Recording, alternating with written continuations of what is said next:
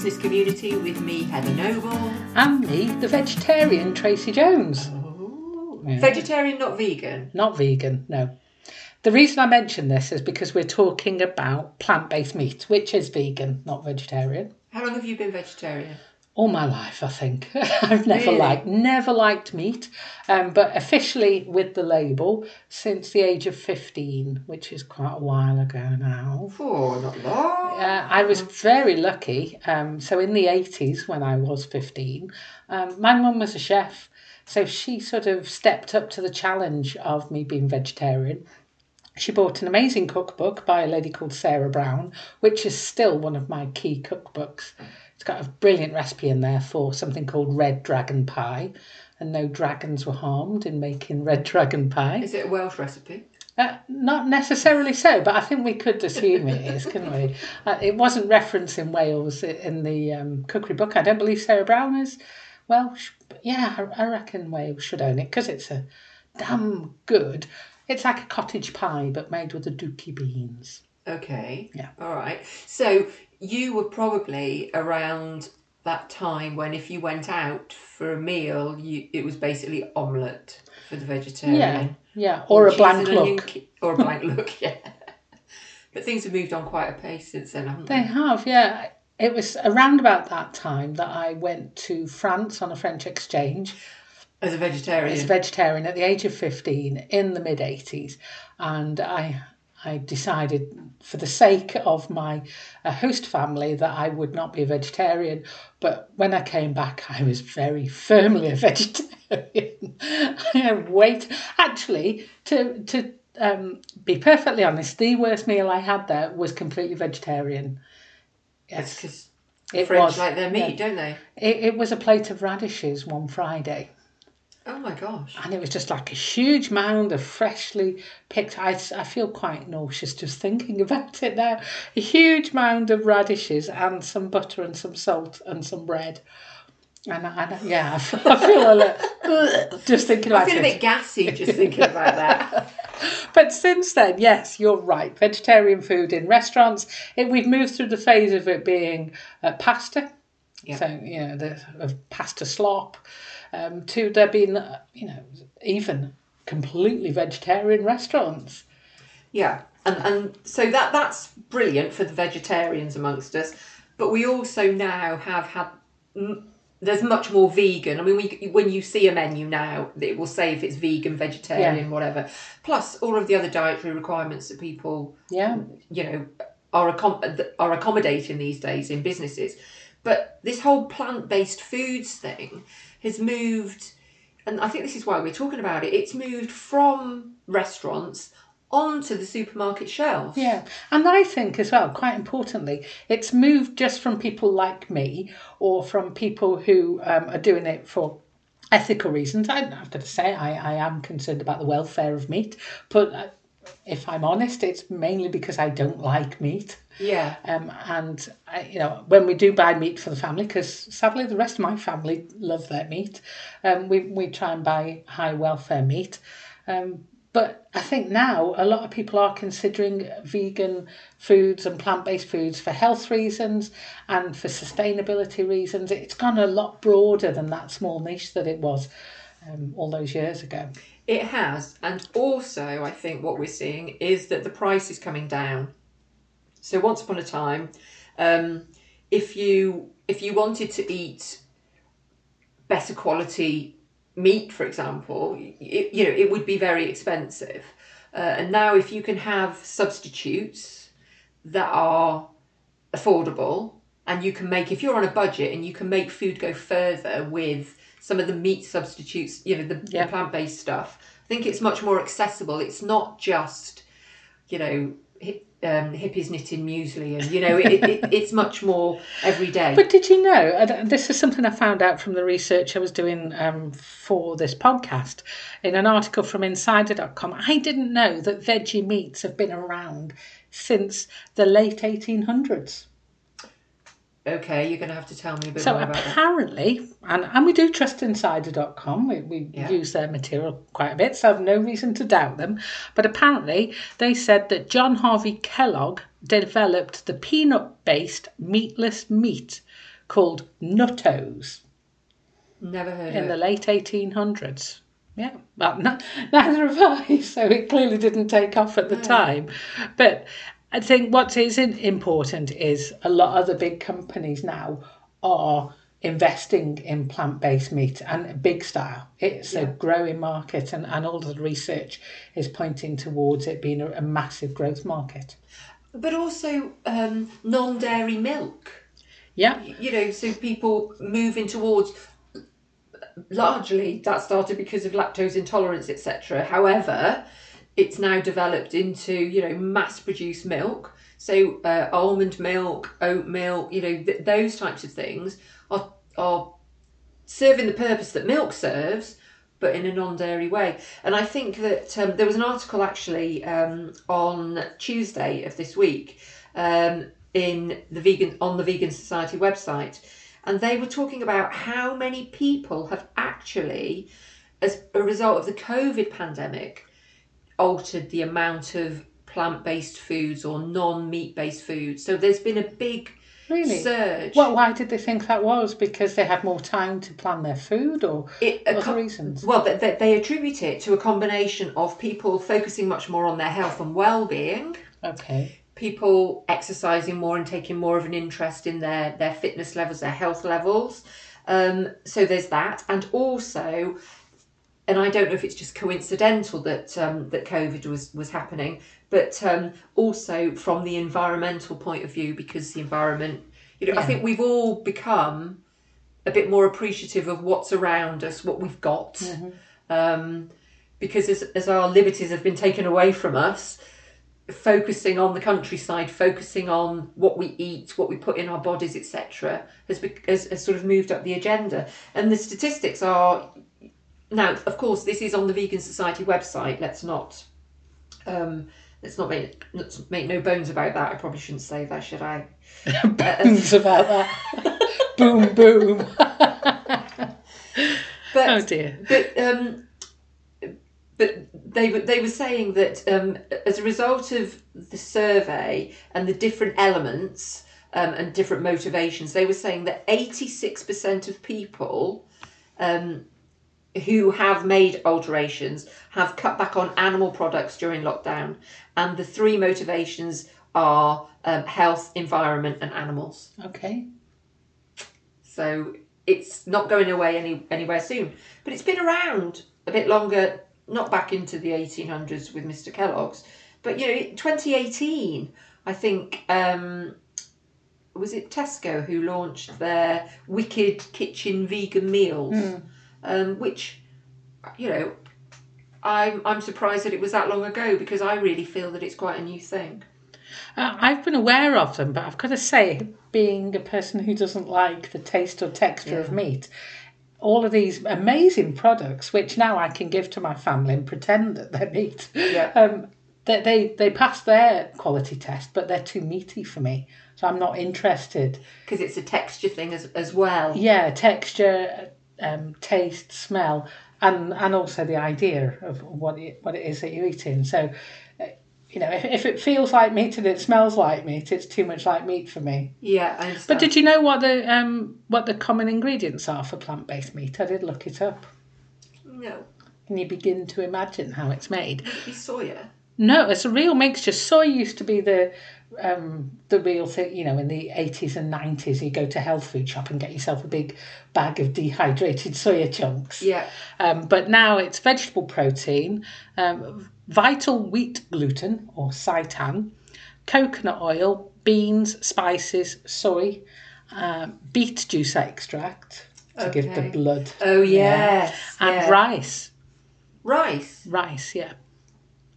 Because somebody started the whole bleeding burger thing, didn't they, with the beetroot juice, which I don't like bloody meat. I don't want my vegetables to bleed, Heather. No. But I can see why, because they are appealing to that section of the population who like meat and are choosing to reduce their intake of meat for other reasons rather than dislike of meat. Yeah, I get that. Yeah.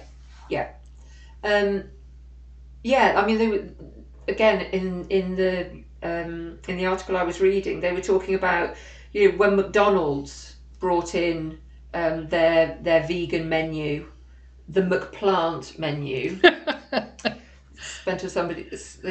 paid somebody a lot of money to come up with that, I should think.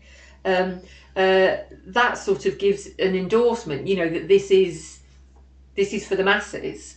And they were predicting that the plant-based food market will grow by 11.9% by 2027 and value it at $74.2 billion. Wow, okay.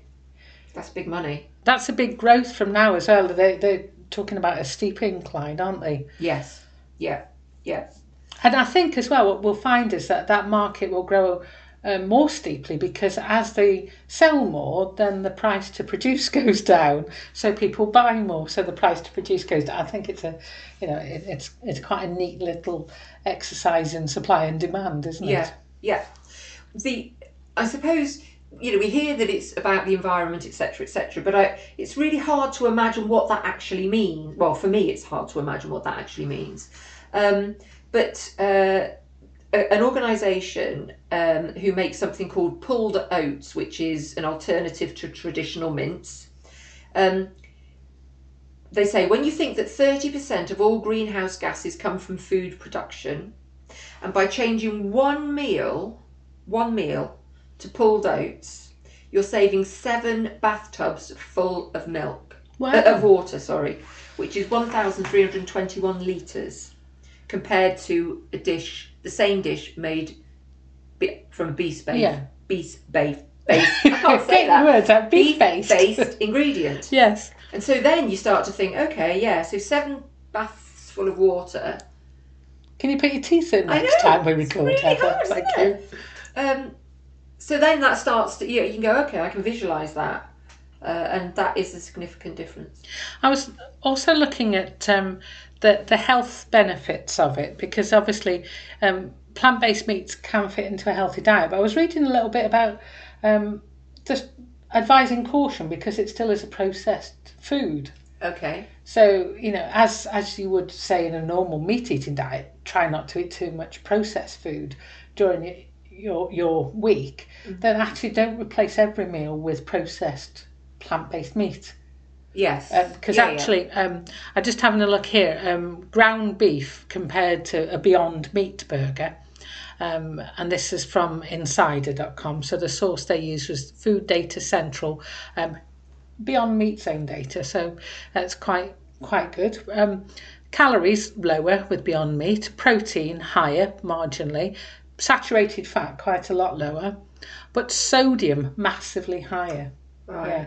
So if you're on a low sodium diet or any concerns about that, or indeed if you replaced every meal with that processed meat, your sodium intake's going to go up massively, even though your calories and your protein and your saturated fat is going to, and iron is going to improve, and cholesterol. But and I'm aware of this obviously because I've been looking at kidney related diets for a family member. And that would be a real no-no with the sodium levels in that plant-based burger. And suddenly I'm panicking because I feed my son plant-based burgers instead of meat. Yeah. Oh my God! I'm going to have to rethink my family menu. Well, it swings and roundabouts, isn't it? It's like if you go on a low-fat diet, but then suddenly everything's pumped with sugar to give it flavour. Yeah. So it's not necessarily low-calorie. I also saw that if you cut meat from your diet, you can save about £600 a year. Now, obviously, that's an average, so typically. And they also say that more than a quarter of evening meals cooked at the moment are vegetarian or vegan. So people have like meat-free Mondays, things like that. I'd like to think as well that potentially we could get to a point where people are buying higher welfare meat in smaller quantities, because I think one of the issues is with things like free range meats that they typically can't serve the market in the volume that they demand from factory produced meat, hence why they go to factory produced meat for so much of it, because you just can't meet that demand. Whereas if you're demanding less, then you get that balance a little bit right, so when you go to your local farm, they can keep up with the demand and you're contributing to a more sustainable planet and Yeah, a business model that works. Yeah, that works. That you just mentioned Beyond Meat. Can I don't know if you know, but I've got quite an extensive share portfolio. Okay. And earlier in the year, I signed up for Revolut. Okay. And I have some gold. I own some gold. Oh wow! Yeah. Okay. I invested £10. It's down I've to got about gold in my £9.12. Oh, we've probably got more. Probably got more gold there than so. It's not. Yeah. So that's pretty shocking. I invested in some cryptocurrency. That's not doing as badly. I'm actually up on the deal. There's two extremes there, from gold to cryptocurrencies. I know. Well, I'm very naive when it comes to the markets. But I saw the company name Beyond Meat, and I thought, well, that's got to be one to back. Wow. Because this is an emerging, a growing market. And indeed it was doing really, really well. My small stake I don't think I own Small stake. Small stake. You're full of them tonight. But the shares are dropping. And is that because there are more entrants to the market? Absolutely, yes. Because I was like, well, what's going on here? Because this is a no-brainer. And yeah, it's because there's more and more competition, and other organisations are better at attracting investment. So, but it will be interesting to see how they respond to that competition. It could be a good thing. It encourages them to develop. I'm in for the long haul, yes, I think, on this one. So, perhaps, yeah. Well, we'll talk a little bit more about share ownership later on. It's quite relevant today. Indeed it is. Okay. Indeed it is. But if you're involved in the food industry, if you're running pubs or restaurants or cafes or whatever, and you are seeing a change in the demands that people want, then please let us know. Get in touch with us. You can find us on Facebook, or you can contact us via our website, which is thebusiness.community. Okay. So yes, Heather, we're now going to review a podcast. I have to hold my hands up and say I have listened to several of these podcasts, but what I find myself doing is nodding off before they're finished. And it is really, really not a judgment on the podcast. I've just got myself in this awkward space where it's like hypnosis, and I'm listening to a podcast and then I've drifted off, and then we're about 3 podcasts further down the list. I made a note that I think it's the accent, and it's very soporific. I said, in fact, we're talking about... Yes. Let's get to the point. Yeah. We're talking about Unemployable, the podcast. Right, it's actually called 7 Figure Small, but we went to it because of the link that said unemployable. Yes. And we thought, oh yeah, we understand that. That's self-employed people who are now unemployable. Yeah, but the podcast is actually, if you want to look for it on your podcasting platform, it's called 7 Figure Small with Brian Clark. Yes, sorry, Heather. Yeah, no, you're absolutely right. But that's why I was rushing, because if you go to unemployable.com, you can read the transcripts instead of listening to Oh, I wish I knew that. And so that's a much more satisfying thing for me. Yeah, you get to the end. You can speed read it. Do you think it's because we're ladies of a certain age, or we're just like having nana naps or something? No, for me, personally, I just found that the one that I listened to... the voices were just very soporific. Yeah, and it does sound like it's a negative, but I was really enjoying them, and I was gutted that I'd missed. I might have even missed an episode in between the one that I woke up, and it wasn't even like it was bedtime. I just sleep in the day. A nap, as you say. They last about 40 minutes, most of them, don't they? Yeah, and I could say that the presenters on the ones that I listened to, they're friends, and you can clearly tell they were getting on well. They were having a good conversation. I really felt part of it. Can you imagine if I'd been part of that conversation, just nodding off in the corner? Exactly. There she goes again.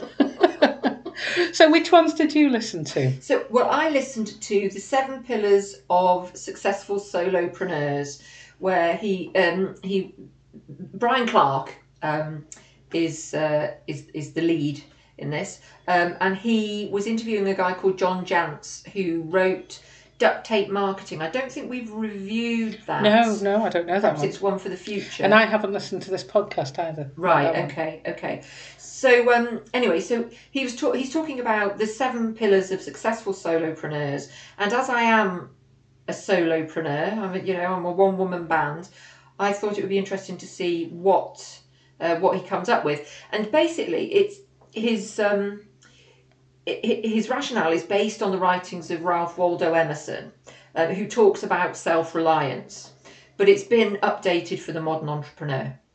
And in a nutshell, you can also access the 7 pillars, which are trust, courage, curiosity, mindfulness, non-judgment, resilience, and gratitude, which I think is a biggie, because sometimes we have to just remind yourself. Yeah, we always not always. We have a tendency, many of us, to focus on the negative, and this book that he's written, he describes it as, and I love this. It's not a how-to book, but a why-to book. And I thought that was brilliant. Not how to do something, why to do something. It's a bit like that idea of find your why, isn't it? And then the how and the what will follow, or the what and the how, What did you listen to? Well, one that I really, really enjoyed, but I still sadly missed the end of. No spoilers. I still don't know how it finished, but I picked up a few gems. But it was Paul Jarvis. So it was Brian Clark talking with Paul Jarvis about building a personal enterprise while ditching the personal brand. And it really struck a chord because we've been talking over the last few weeks about the people that we've been profiling. There's not much about that personality there, or this person's really giving you an insight into them and who they are, i.e. Derek Sivers, and you get a real sense of who that is. And he was arguing about the fact if you want to grow and build a personal enterprise, then you do that without building it all around you, because you've got no exit plan. Yes. If the brand and the business that you're building is all about you, how do you sell it on? How do you exit? If it's heathernoble.co.uk, and that's the brand, And they gave a few examples. So I think, if I remember rightly, Paul is one of the ones who built a business and then sold it. Okay. And moved on. He built this personal. So all of the businesses that they talk about in these podcasts are small businesses. They don't employ a lot of people. They're called 7 figures because they're 7-figure small. Is that they've got big turnover but few, if any, employees. Well, he's done that, and he gave some examples of entrepreneurs who have built their business around them, and examples of how they've recognised their mistake and are turning it round. They're trying to backtrack, not backtrack, but as you say, extract. Steer, and so that they've actually got a business that stands on its own 2 feet without that person's name. It was interesting because he was saying it's with the social media that we've got, it's sort of expected, and we fell into that whole category, didn't we? Expecting that business person to have the personal brand. But it did make me rethink, and I think it's always a good thing, isn't it, when you've got a strongly held opinion and then somebody says something to make you go, I might rethink that. I'm not sure I would wholeheartedly agree that there's no personal at all, because I think I want to know who it is I'm buying stuff off, and I will engage with it. But I really see the point with it, and I thoroughly accepted that I needed to reconsider. Is that as far as I should go? However, I think that it does somewhat depend on what the business is. I'm the only employee in my business. Therefore, what you see is what you get. Love it or hate it. So people have got to buy into you. Got to buy into me, yes. Yeah. If you run a pub, in the olden days, people would go to a pub because the landlord was, they either liked him or they didn't like him. Now that's slightly different because it's about so much more. It's about the food and it's about the staff. And so if you're running a pub where you're the reason why people come there, that's not a great strategy anymore. Yeah. Because when you drop down dead, why are people going to come to that pub? And if you want to sell it on... Well, you can't retire, can you? Well, no, exactly. So I think it does depend a little bit. If you're selling widgets, people don't really care who they're buying them from. Yeah. I think it does depend slightly on that. The other one I listened to, and again I didn't get to the end of, I listened to 3. I might have listened to more subliminally while I was sleeping. But How to Be Someone's Favourite Podcast. I thought we could learn from that. Do you know, I nearly listened to that and then I thought, oh, it might depress me. And they make a good point that there's a lot of podcasts out there, but that's not the same as there being a lot of truly engaging podcasts. Ooh, I've been told. They say people tend to think that if you just get the right guest, then people will download your stuff. And he's talking here particularly about people who use the podcast to promote their business. Yeah. And obviously one of the things is that you can't just do a sales pitch the whole way through the podcast. You've got to give people something that they actually want to listen to. And if you sort of bookend the podcast with your sales pitch, that's fine. But the actual content has got to encourage people to want to download it. That's really interesting, because the one that I listened to, at one point he says, now how about this as a statistic? And he reads this statistic and then it leads into him reading this advert. I thought he was sharing some interesting fact. It's like, oh no, this is an advert. And then we go back to what we're talking about. So, yeah, interesting. But of course, we don't have guests. It's just us. So it's a different... Yeah, we're not relying on the guest to sell the show. No. We're relying on our winning personalities Yes. and engaging conversation. And our loyal listeners. Exactly. Oh, dear God. Our loyal listener. Hello, Mum. But I think it is really, it's really highly recommended from me, because if you're looking to build a personal business, but you want it to grow, but you don't want to go down that route of an empire and employing hundreds of people, there's a lot of material in here that I think could be really useful, because all of the people they speak to are people that have done just that. They've grown a personal enterprise, but big returns, or sold it on, or found success with it. Great. Okay, so let's just get the name of it right then. So it's 7-figure. Small by Brian Clark. Yep. And he himself has started several businesses. So he went from solo to CEO and back again. So he's obviously very good at traversing the route of business. Now, let's go back to shares. I've shared my share portfolio with you, and I know I've blown your mind. So, what do I own shares in? Okay, I have owned shares for a long time, because when I was in my 20s, I was a founding member, darling, of an investment club with some friends. Okay. So we got into this whole put £20 a month in and let's see what we can do. And we, 3 of us that were in the club, we still own shares in them. We went our separate way after a few years, after the novelty of meeting and discussing share ownership, and also after we lost all the money that we invested in Northern Rock. Okay. And we divested as well, so we did make some money from it. We're quite pleased, and we learned quite a bit about shares. Motley Fool, I think we mentioned on the podcast before, as being a resource that we used a lot at the time. So I still own Cafe Direct shares from then, and my friends own some shares in Triodos Bank, which she did well out of that one. And my other friend owns some shares for an ethical property company. But last year, COVID sort of gave me a little bit of space to think about something fun to do. So I went on Seedr's platform. I was originally researching it for the podcast and just looking at companies that were using it as a platform to raise funds. And while I was looking, I thought, well, I think I might buy some shares in this company called Cheeky Panda. Okay. Because they sell bamboo toilet roll. Ouch. You're thinking of canes, aren't you? Like bamboo canes, yeah. No, it's just Not like an obvious. no, it's just like normal toilet roll. But I've always been quite interested in bamboo as a product, an alternative product, because our downstairs at the back of the house is bamboo flooring. We got bamboo laminate, and the wood on our kitchen surfaces is bamboo as well. Okay, it's good. It's very sustainable. Sustainable, crop, isn't yeah, it? it is.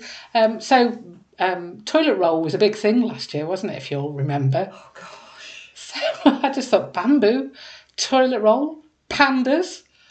I'll buy some of those shares. So I've got some shares. The first ones I bought through Cedars were Tiki Panda, and then I've got some noodles, and I've got some dog food company stuff. I've got some flushing system company. I've lost track. Toilet flushing. I've got this toilet fetish. I've just realised. Yeah, okay. How are the shares doing? Well, that's the thing with Cedars, and because it's startup investment, you're not really expecting a return. You're more sort of in at the ground level, and you don't tend to. You can sell on the secondary market, but it tends to just be you're in it then, and you're not expecting a massive return immediately. But I'm thinking that maybe if I hold on to these Cheeky Panda shares for a while, I'm getting good vibes from other things that I've invested in. You know, that you're supporting a small business in a very small way, I hasten to add, for me. But it wasn't so much about making an immediate return. It was more about actually being, like, in a very small way, an angel investor. Yeah. Okay. Well, it sounds like it will pay off at some point, because this company is targeting £10 million worth of sales this year. Yes. And you know what's more important is that one of the co-founders, Chris Forbes, is photographed on his LinkedIn page with a panda hat on. I know. Yes. I'm not sure about that. I like that. Do you? I do. Well, yeah. I mean, it's fun, but then the only photos I was able to find of him were him in with panda hats. And his wife, who's his business partner. Maybe it's not a hat. Maybe it's just their hairstyle. That's how they look. They've had their hair styled into a panda face. Yeah. So Chris Forbes is who we were looking at. His partner Julie Chen is a co-founder as well. And I started off by looking at LinkedIn, Heather. I don't know what you did, but apparently it's a second connection for me. I have two other people in common with Chris. I think I'd got a couple, but I don't. Yes, I don't know how. But when you type his name in, his LinkedIn profile is the first thing that comes up.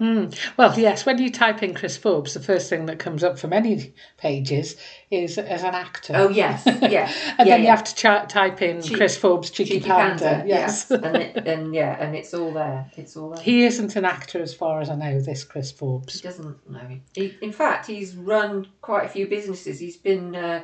he's worked in executive selection, hasn't he? Recruitment. Yeah. He's run a few businesses. Comes from a corporate background. I like one of his first entries on LinkedIn. He worked in the middle office for ABN AMRO, and it just says 5 words: pushed paper. It bored me. Perfect. Okay. He's not hoping to go back to ABN AMRO at any time soon, I don't suppose. No, it's interesting you said about the way that they raised funds through Cedar, because they basically started with £10,000 seed funding, and they knew that they wanted. Let's go back a step. The reason that they launched the business is because Julie Chen, his wife, is Chinese, and they went to visit her parents, and they went to a bamboo plantation. And I think it sounds like she's not the brains behind the operation, but this is something that she wanted to do. The inspiration, yeah. She wanted to do something sustainable. She saw an opportunity, and they decided to run with it. And as I say, they started with £10,000, sales from 2 million to 10 million this year. And I have to say, I think I did message you because I knew you'd got shares in Cheeky Panda. That I saw them. They are stocked in my local Tesco, which is only a fairly small Tesco. and they do tissues as well as toilet tissue, and so once you get in with some of the big supermarkets, you're going to get some market share. Well, a colleague of mine came. He offered me a tissue the other day. I had a little bit of hay fever, so he offered me a tissue, not just randomly offered me a tissue. And it was from a Cheeky Panda packet. I was like, oh, Cheeky Panda. But I read something interesting about it, and this is sort of gives an insight into the way they develop their business.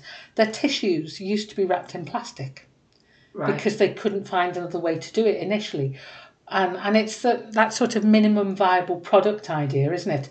Okay, it's not the ideal sustainable product that we'd like, but if the only way we can get these bamboo tissues to market is wrapped in plastic, that's what we'll do. And now they've got more money behind them to research other products, and they're now able to wrap those tissues in paper.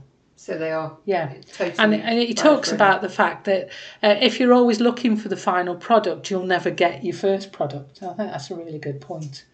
Yes, because if you wait for it to be perfect, perfect doesn't exist, does it? No, and I think sometimes if you're thinking of starting a business, you can sometimes spend too long procrastinating, waiting for perfection, waiting for the perfect product, the perfect time, and it's a fine balance, isn't it? You've got to get that balance. You don't want to launch something completely awful and then get bad press for it, but you've got to believe it's going to have some traction, but you can fine tune it, and you'll get feedback as well, won't you? I suppose. Do you know what the UK toilet roll market is worth in financial terms? I really don't. 1.8 billion. Wow. Okay. Globally? No. 50 billion. Now, see, that's interesting because Cheeky Panda have made big inroads, haven't they, into the international market, which I think for a company of their size is quite unusual, isn't it, to actually be able to go internationally with something that seems like a fairly standard brand. But they found the right way into the international markets, and they're doing it with with gusto. Yeah, and I think we've talked about disruptors in the past. And he says that, the market hadn't been disrupted for 20 years. It was... No one's disrupted the tissue market. Exactly. So I'm not saying it was easy by any shape of the imagination, but just to approach it with fresh eyes, because we've just accepted what we've been given, on the shelf, and you just pick it up and you use it and that's it. But between them, they really believed in it to the extent that they basically invested everything into setting it up. Yeah. I was reading somewhere about that international market. It cost them a lot of money to get their first customers in the international market without any guarantee that they get that money back. But that paid off for them. And, their first international client leads on to another, and they seem to have cracked it so far. So you're talking about disruption. I'm just reading here a note that I made, sort of linking back all the way to the beginning of the podcast. He said that food gets disrupted all the time. There we go. Yes. But tissue doesn't. No. Maybe it's because we don't really want to talk about it. It's a necessary. Yeah. Well, I'm big in bog roll. It's not really. But I do think that last year with toilet, recognising that how mad we can all be when we don't appear to have enough of something that we don't normally think about or talk about, and how panicked you can be if you're going to run out. It was completely... I'd sort of forgotten about that, but I do remember being in a Tesco store, and I could hear this noise behind me. It sounded like, somebody was being ripped to shreds, and it was all these women stood around these two men who were unwrapping a pallet of toilet roll. It was incredible. I found he was an interview, a written interview, and he was talking about his team, the size of his team, etc., and that they're having fun doing this. But they said that he was asked about the team that you build, and it's not a massive team. They've got people manufacturing all over the place. But he said he employs a lot of young people. He wants a young team. He wants new ideas, etc. And he says something. He says it's having a culture. It's very hard to retrospectively design a culture. I'm a great believer in culture, and if you can create the right culture in your company at the early stages, then it means that when people join at a later stage, the culture is already set and everyone has a sense of belonging and purpose. And I think that's the difference between why companies can be good against companies being great.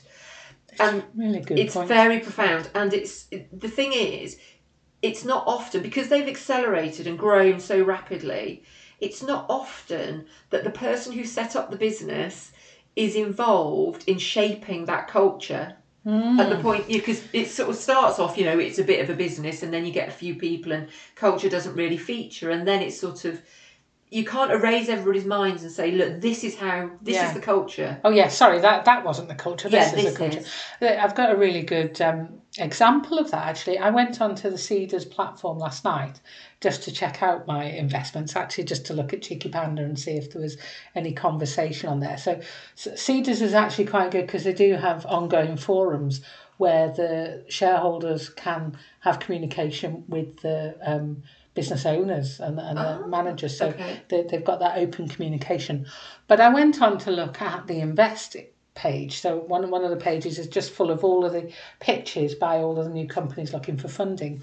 And ordinarily on Cedars, when you look, they're all oversubscribed. They're all over 100% with days, weeks to go. And there was one company on there, I'm not going to name it because I don't want to name and shame, but if you go on Cedars platform, you can probably see it. There's one company that I was aware of and one company that I've had an involvement with, and it's always been very positive. However, I really noticed that it was it was in double figures. It was only at the low 70%, with less than 20 days to go, and I thought that's really unusual. So I did a little bit of digging. I was looking on the forums and seeing why would that be the case? What's wrong? Is there something wrong with the product or the tech or the pitch? And all the comments were about reviews that they'd read on Trustpilot and feedback from employees who'd worked there. And that was the key thing. Nobody was wanting to invest in a company where the culture was thought to be bad. And the founders, the owners of the business were saying, yeah, we're working on that. We recognise that that's a problem. But as you just said there, it's really difficult to reverse engineer a culture. If that's the culture that you're perceived to have. Very, very difficult. And of course, it's difficult when you are starting a business. If it's you and your wife, you're not going to sit down at the point where you're trying to raise funds and you're trying to, come up with your business plan. You've got all of this going on. You say, what sort of culture do we want this business to have? Because, one of you is going to say, look, let's just get a blooming business, shall we? And then we'll decide on the culture. And then it's never the right time. But then the culture tends to then be an extension of the people that have founded it, doesn't it? Hopefully, yes. That's what you would tend to, or the people that you hire to run it for you. So it's tricky. I did have a look on the subject of culture on the Cheeky Panda website, and they list 3 core values that they say these values are in everything that they do. It's innovate, impact, and inspire. So innovate is creating a sustainable world for future generations through innovative products. I think tick, they're doing that. Impact, enriching people and our planet without exploiting the environment. Tick. And inspire a fun, environmentally conscious and healthy lifestyle. Well, if wearing a panda hat in all of your photo shoots is fun, then that's a tick. But I don't know what the culture in the company is like, but they're making the right noises on the website. So I'd hope so. For sure. So I did just find a quote again in an interview that he was giving. He said the question was, what to do and what not to do, and he talks about various things. But he says, time is money, and my mantra is better to fail fast than spend 3 years on a concept that eventually stutters to a close. Yeah, I like that. At least no. It's You don't want to, you don't want to be cruising along for ages thinking maybe this will work, maybe this will work. You've either got to believe it and make it happen, or, and he talks about how, it wasn't him actually, it was the guy in the interview. We always say, oh well, I failed. I had a failed business. No, that approach didn't work. Yeah. It's not. We often say it's me that's failed. Like, I messed that up. I didn't make that work. No, that approach that I because tried. Sometimes you can even blame the product, can't you? Yeah. But a different approach with the same product can have a totally different outcome, can't it? Yeah. Very good. Are we doing that whole thing again with quotes? It's a long time since we did quotes. Yes. Yeah, we used to do them all the time. I think maybe we need to revive that, don't we? Well, only if something jumps out at you as being particularly astoundingly good or terribly bad. Oh, I'm going to make it my mission now to find a terribly bad quote. Yeah. And what's the worst quote of the week? And here again, it's... Oh, dear. That's all we've got time for this week on the Business Community. If you've enjoyed listening to this week's podcast, you can find out about all the things that we've talked about over the years at our website, which is thebusiness.community. We do hope you'll join us again next week for more news, views and reviews from the world of business.